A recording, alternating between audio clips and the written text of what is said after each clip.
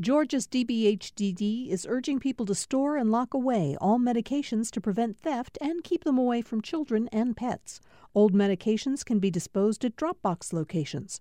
Dropbox locations can be found at opioidresponse.info.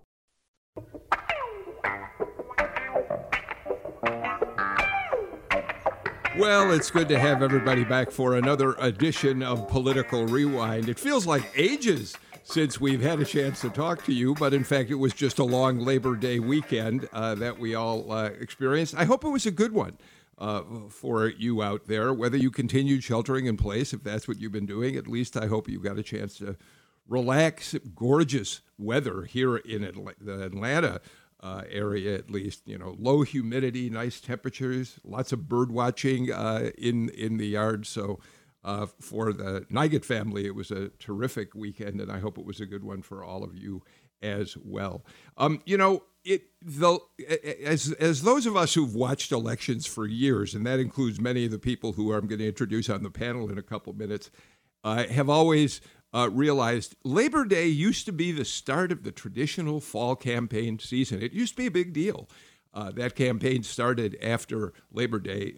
Of course, now campaigns are endless. They never seem to start or stop. They just are ongoing forever. Nevertheless, we really are in the final stretch now to the November 3rd election. Just 8 weeks until we hit November 3rd.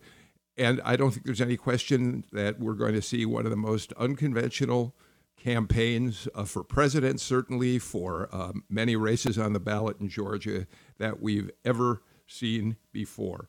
So today on the show, we're going to look at how Republicans and Democrats are handling the reality of campaigning during a pandemic, and how will the different approaches impact voting on November 3rd.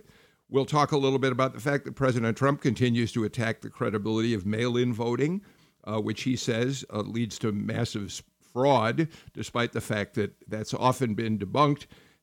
Interestingly enough, states like Georgia are actually extending opportunities for people to vote by mail, even in Republican states like this one. So we're going to talk about all that and a lot more on the show today. So let's get right to it. I'm joined today by my Tuesday partner on the show, senior reporter at the AJC, Tamar Hallerman. Hi, Tamar. Did you have a decent Labor Day weekend, given it came up in the middle of a pandemic? It was pretty nice. Managed to make it outside, go hiking on Arabia Mountain for the first time, which was really beautiful. So, yeah. Oh, yeah. That's a great for people out in DeKalb County.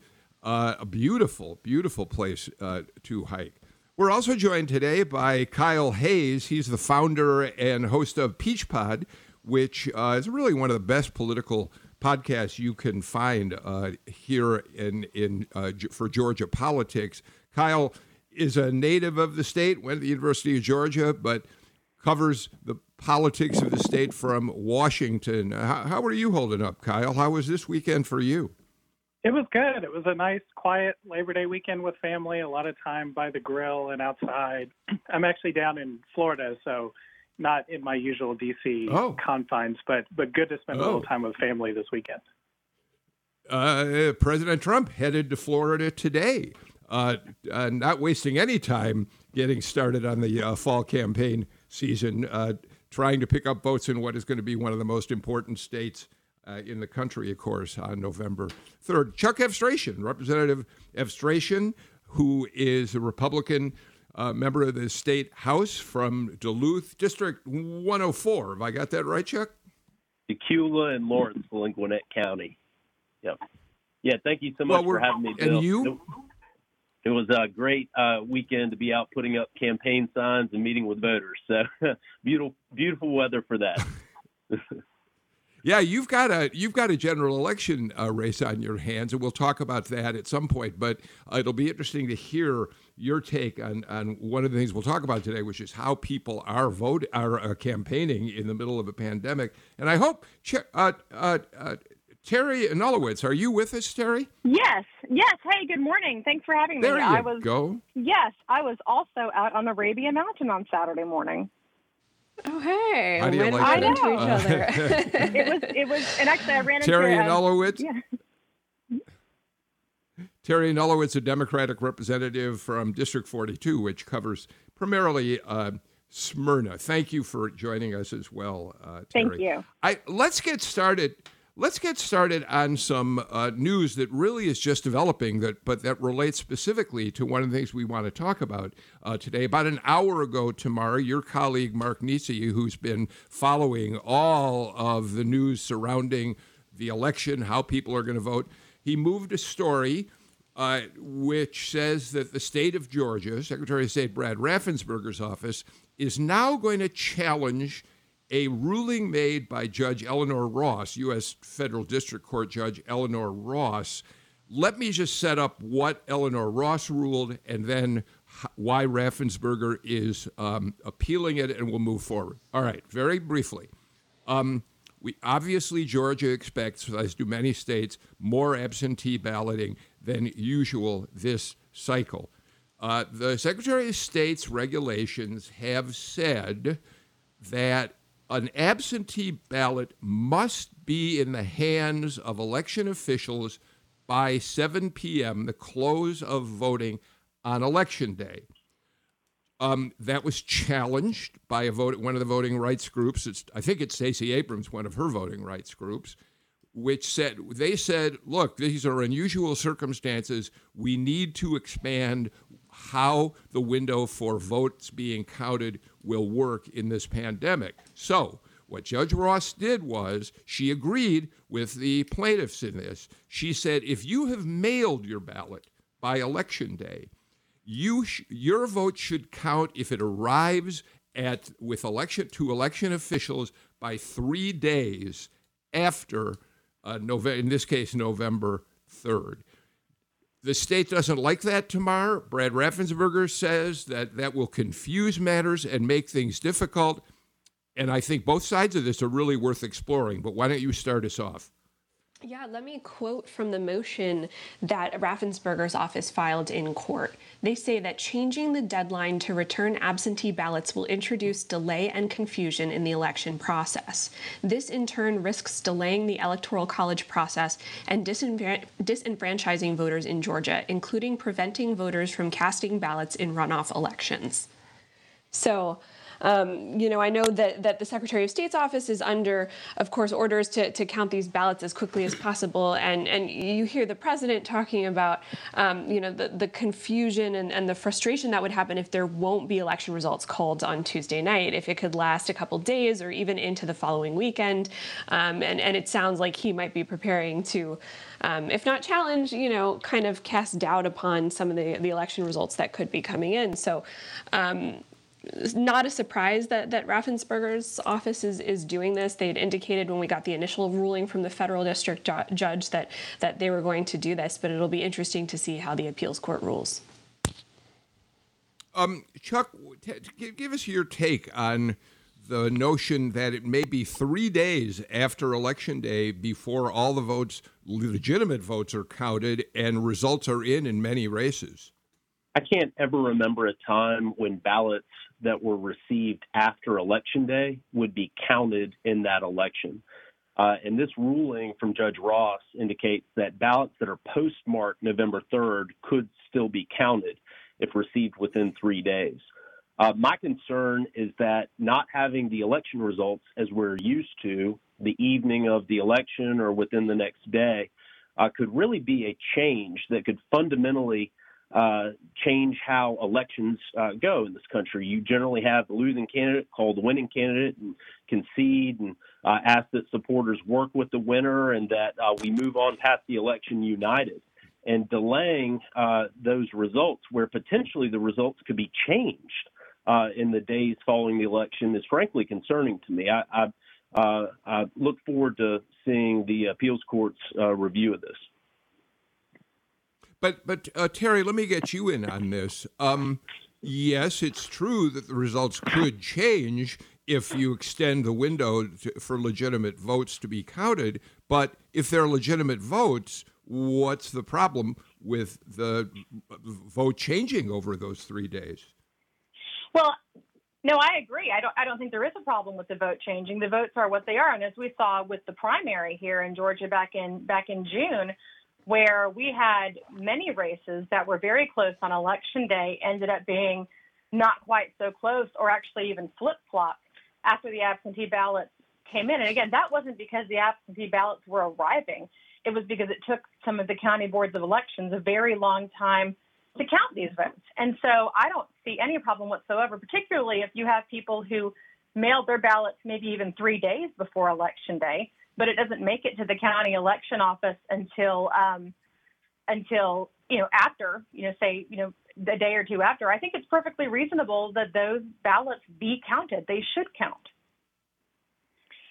Yeah, and actually the post office wrote in a letter to the Secretary of State recently recommending that people mail in their ballots a full week before Election Day, and that they request absentee ballots more than 2 weeks before Election Day. So, there are opportunities for disenfranchisement on both sides of this question, because if people do mail in their ballots maybe 2 or 3 days before Election Day and it's ultimately not counted, the voter has done as much as they can at that point, and their vote should still be counted. So I certainly feel for the Secretary of State's office that this is a challenging logistical problem to solve here, but the focus on disenfranchisement and preventing that from happening, I think, needs to be the prime concern here.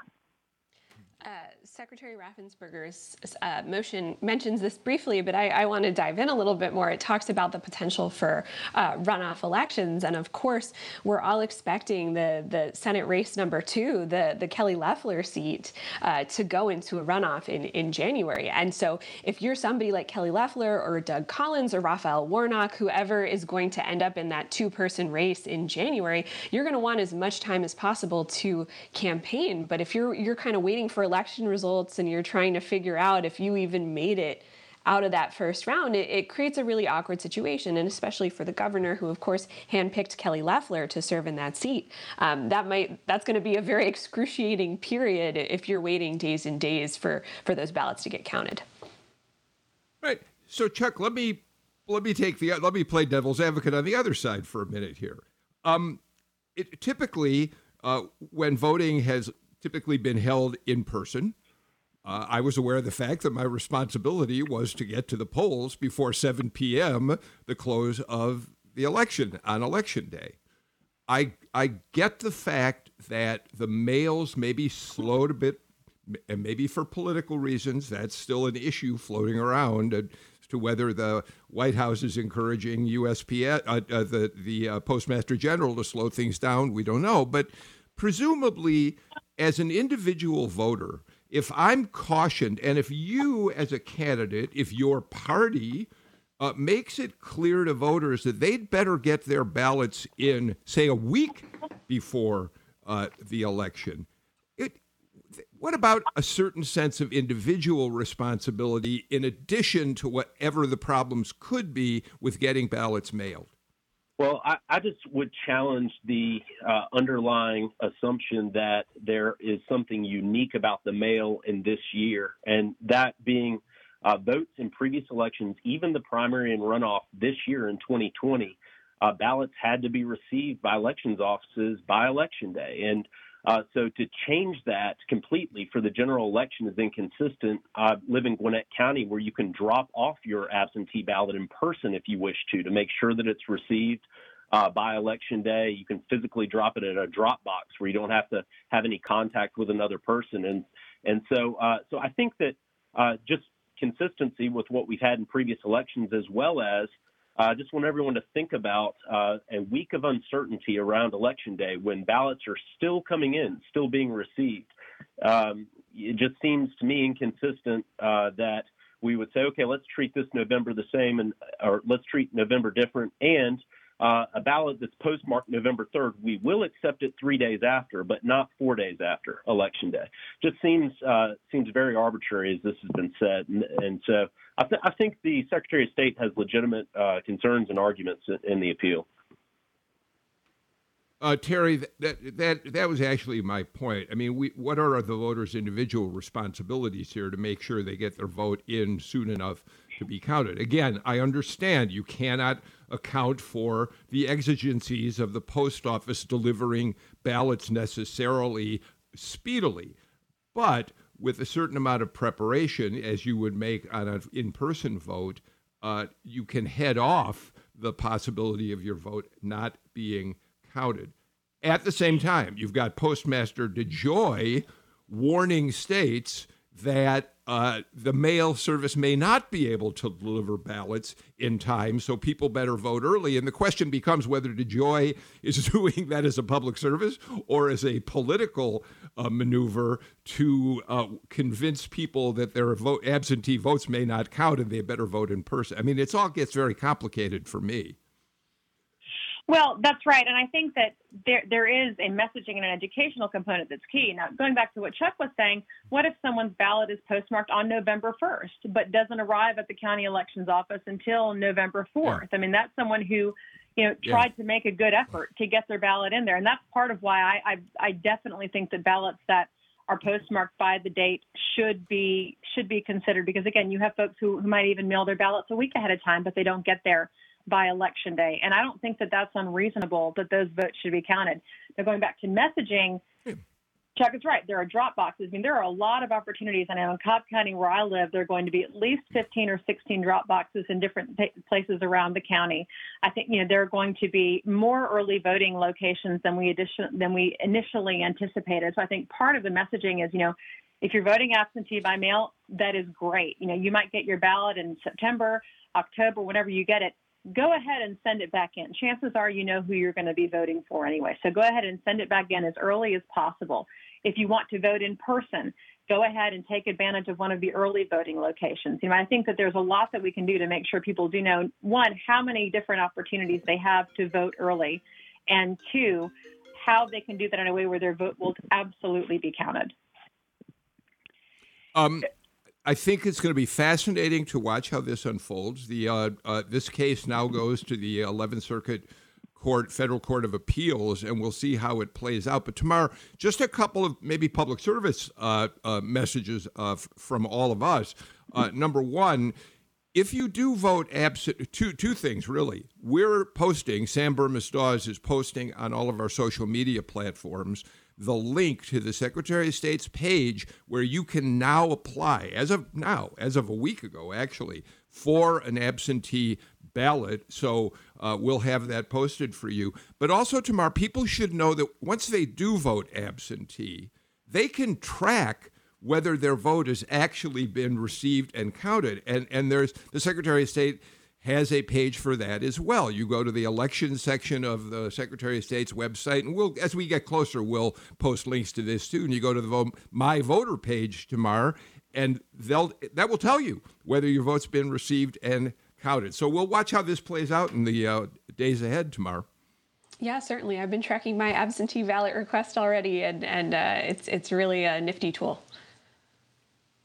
I want to read something as long as we're still on this subject. I got an email last week from a listener. I'm not sure he wanted me to use his name or not, so I won't. But, and Kyle, you may know about this. He says he and his wife both received the application for an absentee ballot, which they were glad they got. But under the section asking why they're requesting an absentee ballot, there were boxes you had to check off. Either you're elderly, you're disabled, you're a uniformed service member. That's got to be an old application form because Georgia's now an at-will absentee voting state, isn't it, Kyle? Yeah, as far as I understand, you can absentee vote for any reason or no reason at all. If I was guessing related to those checkboxes, there is a provision that allows people who are in certain classes like the elderly or people with disabilities to request one absentee ballot and then receive absentee ballots in the mail for the rest of the elections in that cycle. And so it could have been related to that. But yeah, voters don't need a reason to cast an absentee ballot. Well, we're going to check. We'll check that out with the Secretary of State's office. Terry, Chuck, do you have any idea why a form would ask for reasons for voting in advance? So or absentee? If you check one of those boxes, you can receive them automatically for future elections. I think is the without what Kyle was saying. Yes. Mm-hmm. All right. So while we're talking about absentee ballots and deadlines for which when they'll be counted, Terry, let me start with you on this. As you well know, there are people especially Democrats, who are beginning to really worry that we might on November 3rd see something that has been dubbed the red mirage. We're talking now about the fact that it's now expected that Republicans will vote in person in much larger percentages than will Democrats, that Democrats are going to pay attention to the pandemic, submit absentee ballots. In any number of states, those ballots may not be counted until after Election Day is over. And so, as you know, Terry, the concern that some observers have is that it will appear on November 3rd that President Trump may have been reelected President of the United States. But as absentee ballots come in, especially in key states, in terms of the Electoral College, Democrats may move ahead, and this could cause a confusion and a potential constitutional crisis. What are your thoughts about that? Well, I hope it doesn't get to the point of a constitutional crisis. I know that, again, going back to sort of our dress rehearsal in Georgia, which was the June primary, one of the lessons and the big takeaways from that is that it takes a lot longer than you might think it does to count those absentee ballots. Now, we have a couple of advantages now. Number one, we know that the county election boards know they can expect a lot more absentee ballots than they ever have had in the past, so they can prepare for that accordingly. Number two is there was a ruling by the state election board several weeks ago that allows these boards of elections to start opening up those envelopes with the absentee ballots and running them through the machines, not necessarily tallying them. They're not going to know what the counts are, but they're going to have them ready to go. And so just like on election night, when you see, the first results that come in is the tally from early voting, instead of now having to wait for those absentee ballots to be counted, they'll be able to dump those right into the system the same time they dump in those early voting tallies. So I think that's going to help assuage a red mirage. I think being able to count those absentee ballots ahead of time will do that. But I do know that it's a concern. My husband, for example, we've gone back and forth. I plan on voting absentee by mail. He plans on doing early voting because he doesn't want to contribute in any way to Donald Trump thinking he might have a chance at holding on to the presidency. But in terms of, that red mirage that you spoke of. But I think that every state needs to be prepared to do what they can do to mitigate that delay. And if it means, sort of running the ballots through the Scantron, through the machines ahead of time to get them counted, I think that's going to be key to making sure we have numbers that are as accurate as possible. We also need to readjust our expectations as voters to when we get these results. It's not going to be an election night thing. Well, and I think the media has a role to play here, too, in informing voters about how this election is different than prior elections and about how, a record number of people will vote absentee. And I am uncomfortable for the media having to take such a direct oppositional role to what's likely to be the messaging coming from the president on election night. But the fact of the matter is the law says that these votes, so long as they're cast legally on absentee ballots, even if it takes a few days to count them, they will count and they will be valid, and the results will reflect those votes as well as the votes that come in on election day. And I think that's a message that the media needs to put out there for voters to understand. Yeah, and I think that's something that a lot of newsrooms, including ours at the AJC, are starting to plan for. How do we present information on election night in a way that kind of communicates, here are some numbers, but we might not know the answer of who wins for a long, long time. And there's question of really long-standing things that we've done for a really long time. Number of precincts reporting, percentage of precincts reporting. Is that a number that we want to put up now if there's going to be a flood of absentee ballots that might not be counted for several days? So those are certainly hard conversations, and it doesn't help that with social media and cable news, we've become so accustomed to getting those instant results. And so it's going to be a real kind of culture shift in newsrooms, and how do we do this? And I don't think anybody has a great answer yet. Certainly a unique, likely unique election week where we don't get the results within that evening or within a day. And I think that is going to be something that we all should be prepared for. We should be ready to, particularly as candidates, to speak out about patience is needed while we receive election results so that we can see what the final outcome is. Yeah, this is Terry. And Terry? Yes, I agree with Chuck. As candidates, we do need to be the ones saying, let's wait for everything to be counted. But I think also, we know how many ballots are going to be mailed out. We have the data, and we know how many ballots have been mailed out. We'll know on Election Day how many of those ballots, what percentage of those ballots have already been returned. And that may be something for, a statistic that the media considers sharing also. We know, okay, we're waiting for X amount of ballots to come back in. So we have, this many precincts have reported and this percentage of the absentee ballots have been returned. And that may be a way to present it.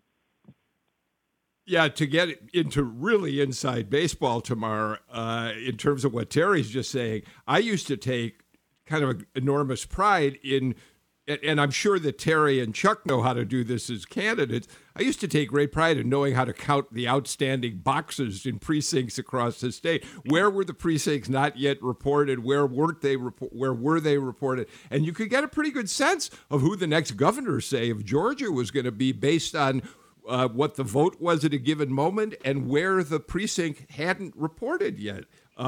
Were there enough votes left out there for candidate X instead of candidate Y?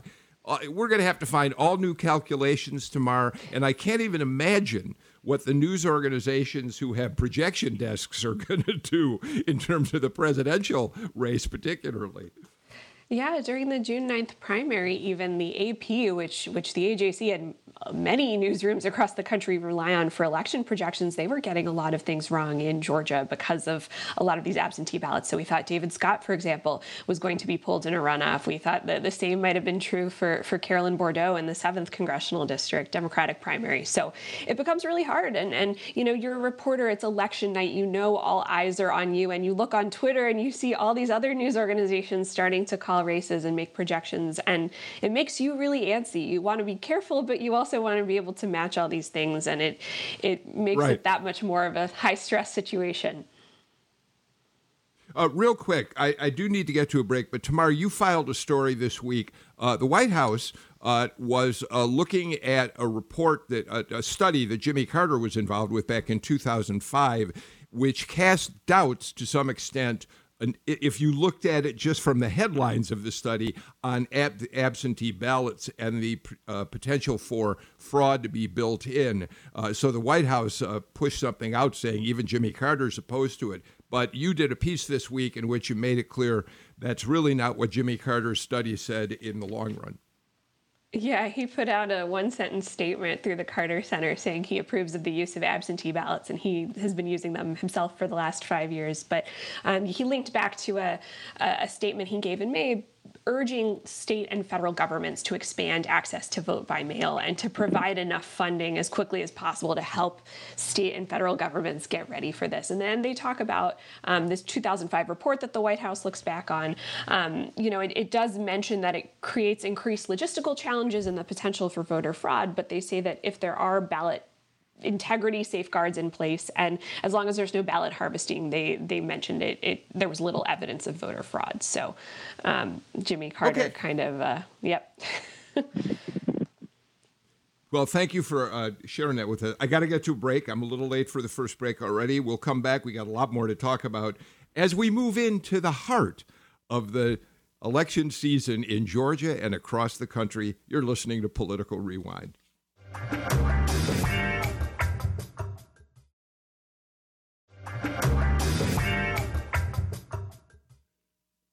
It's great to have you all back with us for Political Rewind. We're joined today by Peach Pod's Kyle Hayes. By the way, Kyle, while I reintroduce you, I went to your podcast page the other day.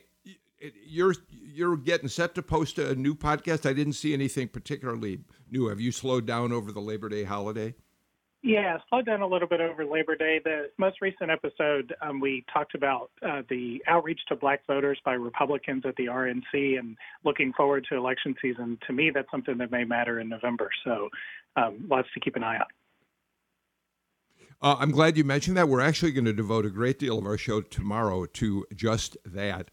After a Republican convention in which there was, as Kyle points out, a major effort to reach out to black voters to say that Donald Trump was a good candidate for African Americans, we've now seen The president seems to double down on his appeal to white voters, and we are going to get into that extensively tomorrow. Tamar Hallerman, a senior reporter from the AJC, back with us today.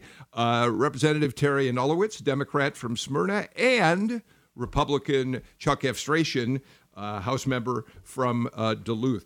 Chuck, let me start with you on this. Terry, I think I'm right. Gosh, I hope I'm not wrong about this. You're going back, right? You have no Republican opponent in November. Thank you. Okay, but Chuck Efstration, you do have opposition, and I want to talk about that. Because I want to talk for a few minutes about pandemic politics. Greg Bluestein filed a really good story the other day in which he talked about the contrast between how Republicans are campaigning and how Democrats are campaigning. It certainly applies at the national level, where President Trump has been eager to get out of the campaign trail and has been doing it to a limited extent for quite a while now, where Joe Biden is only now starting to stick his toe in the water of in-person campaigning. But here in Georgia, Chuck, Greg points out Republicans are turning to in-person campaigning in a way that Democrats are not. Democrats are continuing with digital campaigning. Tell me about what you imagine. First, are you doing in-person campaigning? And in your way of thinking, how important is that for a candidate?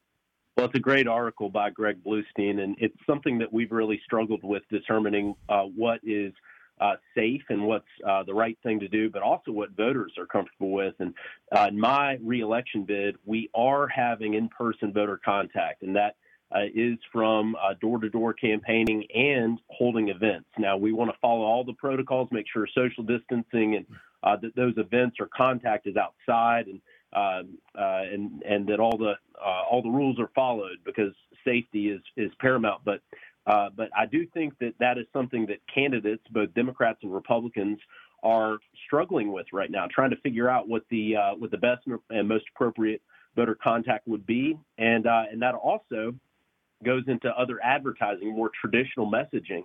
And if voters are at home right now because of the pandemic, how can you reach those voters in the most effective way? Kyle, it strikes me that when it comes to the ground game, we were not only just talking about campaign events, as a Chuck Efstration and other candidates are starting to think about engaging in. We're talking about outreach to voters, Kyle. And Republicans are very proud of the fact that here in Georgia and across the country, they're doing door-to-door canvassing in the traditional way. They claim to have made millions of what they call touches of real voters, and believe that's going to pay off in big benefits for them, as opposed to Democrats, again, using texting. I'm getting text messages. They're not even to me. They're to somebody is using my cell phone number thinking I'm various names that I'm not. But that's how I'm getting messages from Democrats. What do you think about one as opposed to the other, Kyle? So I think to the extent that Republicans are successful at making in-person contacts, at getting people to attend their events, at getting people to answer the doors, I certainly think that's a benefit to them. But I think the challenge that Republicans face, if they put more of their resources, more of their effort into this in-person campaigning, is they need to extend their appeal beyond their Republican base. And the voters who may have shifted away from Republicans in the last 6 months or so may have done so because they are apprehensive about COVID and frustrated with the way in which it was handled. And those kind of people strike me as unlikely to attend an in-person event, and maybe even apprehensive to answer the door when a canvasser knocks on their door. So to the extent that Republicans have added on in-person stuff and are continuing the work that they're doing on digital campaigning, traditional advertising, certainly I think that's to their benefit. But they have to find a way to reach voters who are moving away from them or who are not as enthusiastic to vote in November. And I have a question for Chuck, and just how it's going as you do this in-person outreach. Are you finding that people really are receptive as you knock on doors? Are they kind of like, what took you so long, or is there apprehension to even answer the door, or are people freaked out if they go to an in-person event? How's it going? Voters are very receptive right now, maybe to a surprising degree, and there is real interest in having that interpersonal contact, discussing these issues, doing it face-to-face, albeit distanced apart. But I think that particularly for state, local elections, that direct interpersonal contact is so very important to campaigning. And I think that I would even say necessary to be able to effectively communicate issues within the community. And so I think we're going to see more of that over the next 2 months. Terry? What about those swing voters that Kyle was talking about, the ones who might be a little more frustrated with Trump? Do you feel like they might be less receptive to opening the door, or do you find that you're reaching out to them a little bit differently? So I'll just give you a brief example. I authored and passed the hate crimes law for Georgia, and I worked very hard to get that bill passed this year. And as I meet with voters who maybe would say, Chuck, I didn't know if I was going to support you, but I'm glad to know that you passed this very important historic measure for the state of Georgia. I think that contact in person really helps for me to communicate that message to them. And so I do think that it really goes back to the issues itself. It's what is your message and what is your legislative record? And then the ability to communicate that in person, I think, has a much more effective outcome. But Terry, so I won't even go to I'm just beginning to occasionally go to the supermarket to buy groceries. And when I do, I rush in and out because I'm really nervous about, contact with people out there. So it's interesting that Chuck's finding that there are people who are really looking forward to getting out and having, I get it. He says they're using social distancing, I assume wearing masks, but that's scary to me, Terry. I don't disagree. I think we could have a whole separate conversation on the Ring doorbell as a campaign disruptor, because that lets you talk to people who are on your front porch without having to talk to them.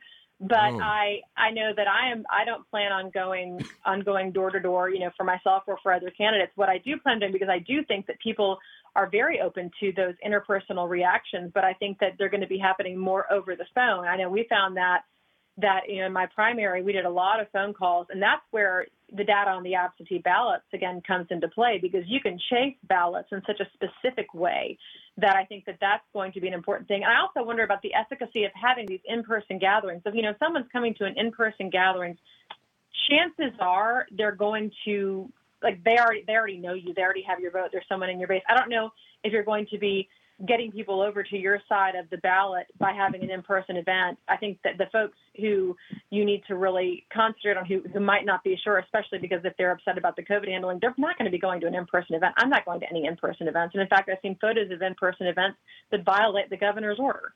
So I think that that's a situation where I think you need to be careful. I have a follow-up question for Terry. You mentioned a lot of Democrats are freaked out about doing in-person events. You're trying all sorts of ways digitally and phone to get in touch with people. But this year is different. Democrats haven't really, they haven't won Georgia on a presidential level since 1992. Biden's making a really serious play for Georgia, but it's certainly, an uphill climb for Democrats. It's been a really long time. So given that Democrats really have to make the argument to Georgia voters about somebody like Joe Biden, are you nervous that you might be leaving something on the table if you aren't able to go and meet people in person and be able to change their mind? I think the Democrats have demonstrated in Georgia that we don't leave anything on the table, and we're also pretty agile. And I think that you're going to find the agility that we developed with the door-to-door, the canvassing, that's being transitioned into other ways. I think, there are in-person, lit drops, as people in campaign world call them, where you might go and you'll knock on someone's door, wave goodbye to their Ring doorbell, and, leave a piece of information. I think that, again, these phone calls, the postcards that have been a big part of swinging a lot of these House districts, for example, over the past few years, I think that's going to be coming into play. I don't think that it would be a safe assumption for the Republicans to think that the Democrats aren't going to figure out a way to do it, because if there's one thing we've proven ourselves to be able to do in Georgia, it's to figure out a way to do it.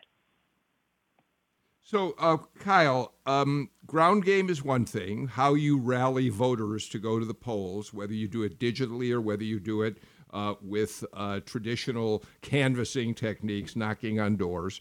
But the conventions themselves probably gave us some indication of how much difference it makes whether you're campaigning in front of a live audience or in front or on a TV screen, on a Zoom call or whatever.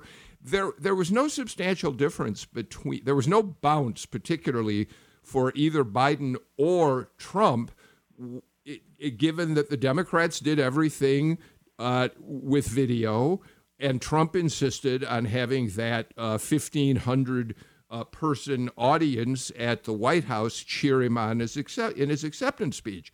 If you use those two as any kind of indication, it seems to be a wash, Kyle. Yeah, it does strike me as a wash. I mean, there are so many variables that are up in the air about how this fall's elections will go that I think it's difficult to predict. I think one thing that does line up for Democrats in terms of their message meeting the environment that people feel like they're living in is when somebody, for instance, gets invited to join a Zoom call or listen in on a campaign event. It's easy for Democrats to say, we're doing this online because of the president's failures on the COVID-19 pandemic, and we would rather be in person, but that's why you should elect us. For Republicans, they have to make this argument that they've been successful on COVID-19, or they have a plan to, sort of finish the drill, get the vaccine like the president is saying. But they have to do that while sort of downplaying the fact that they're doing everything digitally or ignoring public health advice. Their message sort of runs counter to the environment people are living in. I think that's sort of the challenge that each party faces in this moment. All right, Kyle Hayes gets the last word on this segment. We're going to take our final break of the show and come back with more on Political Rewind.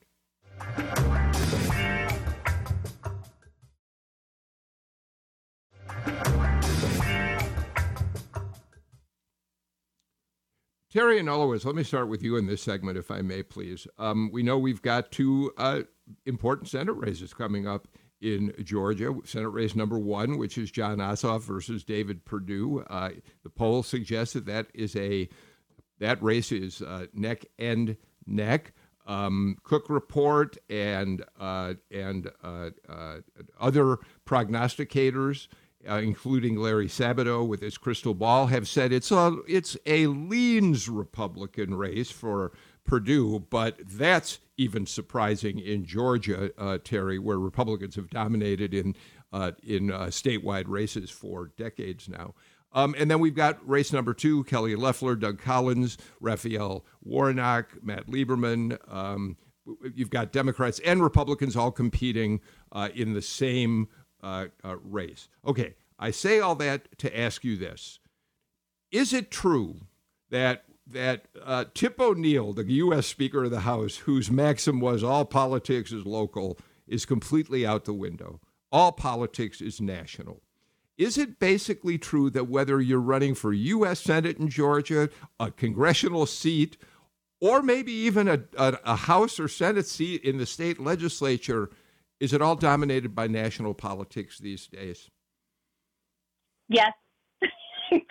That's the quick answer. Yes, it is. And I think that, a lot of my colleagues, in the House and the Senate, they're in these swing districts. You're not going to see them talking a whole lot about their affinity for Trump or, making America great again or going to boat parades. Like, that's not a thing that they're going to be doing. I think that, and you've seen that with David Perdue, who, the shift that we've seen in him from how he was, 4 years ago, just hand in glove with Donald Trump. And now he doesn't even break the jean jacket out as often as he used to on the campaign trail. So I think that you are definitely seeing a little bit of distancing. And I think it's going to be very interesting to see how that proceeds over the next several weeks in those really heavily contested districts. All right. So with that in mind, Chuck Efstration, are you really Are you saddled or benefited by how President Trump is behaving and handling his work as President of the United States? Is that true? I'll disagree a little bit with my colleague Terry. I actually believe that voters, particularly in this day and age, Trump has, the president has taken very clear positions, and everyone has a firm position one way or the other about the president.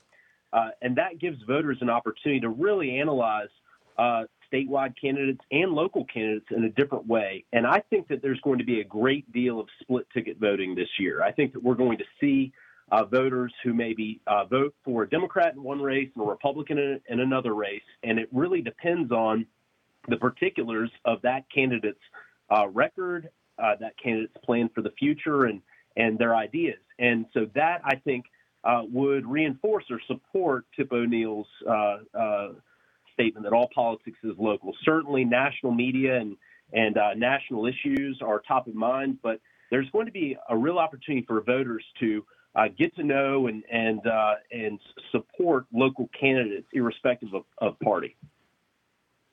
So, Chuck, I want you to do a quick answer on this. Well, maybe I shouldn't say quick because that's not fair. But then Kyle and Tamar, if you want to jump in. So, Chuck, you pointed with great pride to your passage of and your championing of the hate crimes legislation, which is now a law in the state of Georgia. You're dealing now, though, on your side of the aisle, you've got a president of the United States who just in the past few days has ordered federal agencies to stop diversity training because he says that it incorrectly portrays America as a racist country, which we're not. I find it hard to imagine that somebody who worked for hate crimes the way you did would be supportive of an effort to end diversity training. Well, I'll try to be as quick answering this as possible. But the bottom line, Bill, is I cannot keep up with day to day the national news or national developments. I'm running on my record, and that includes we're holding hearings right now in the fall to repeal the citizens arrest statute in Georgia. I announced on your show previously, Bill, my 3-point plan to address COVID, and I think that my record allows me to not have to follow what nationally is being announced and to work on issues locally. Okay, that makes complete sense. Tamar? Yeah, I think now we're going to see who the most talented politicians are, especially in the suburbs. People like Chuck in his seat, a very fast-changing part of the suburbs, where you're going to have to totally marry the national with the local. I'm sure a lot of members of your base, it's very important, to them to see that you're a supporter of the president. But at the same time, to win over some of those independents or people who maybe don't like Trump so much, you do have to lean on your record and kind of carving out a path for yourself. So I think what Chuck is doing is something that you're going to see across the board in the suburbs. And, we're going to determine, I guess, in November who's great at it. But I think that's something you're seeing in Washington, too, with a lot of the Republicans who I was covering up in D.C. these last few years as well. Yeah, and I think, Kyle and then Terry. The stakes of Republicans' ability to, navigate this distance between motivating their base and getting base Republicans to vote for them, but also getting swing Republicans to vote for them. That's potentially the difference between Democrats taking the majority in the state House and Republicans maintaining the majority. So the stakes are certainly high there. And I think, Chuck's introduction of this 3-point plan, I think sort of implicitly is sort of his view that action at this moment on COVID-19 is needed when, the governor is writing op-eds in the AJC saying that the media is the problem and the president is saying, is sort of circling the wagons, declaring victory on COVID. You see this separation sort of in action as these local candidates navigate this divide. Yeah, so, and I speaking as that monolith that the president refers to, also a suburban housewife, there's nobody better at walking and chewing gum than suburban housewives, especially right now when we're also homeschool parents for our children. And I think that to, approach, I think one of the president's, hopefully what I think is one of his major mistakes and his downfall is, you're approaching this as a monolith. And I think that's especially where these local races are really going to have to understand the nuances of their communities in a way the president does not. So then, Chuck F. Stration, all politics may still be local to some extent. You've got, Tamar Hallerman points out, you've got to be bifurcated in some ways to win a race in a district like yours. When constituents need assistance with local issues, they contact my office either to advance a bill or to work on casework for them. They don't care if I'm a Republican or a Democrat. They're looking for results and assistance in that area. If I can deliver that for them, I think that will show up at Election Day. And how we contact the voters is going to be what they're comfortable with. And I believe that will show good success and results for candidates willing to do so in November. I think this is all incredibly interesting.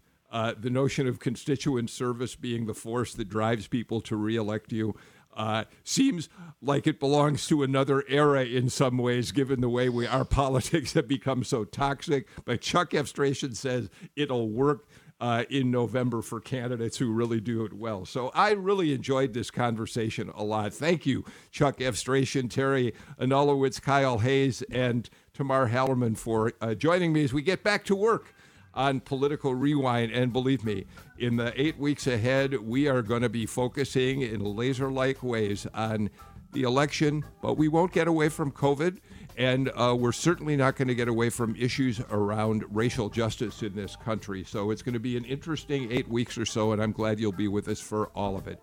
Thanks for joining us today. We're back tomorrow on Political Rewind. In the meantime, I'm Bill Nigut. Take care, and please stay healthy, wear a mask, get a flu shot. See you tomorrow.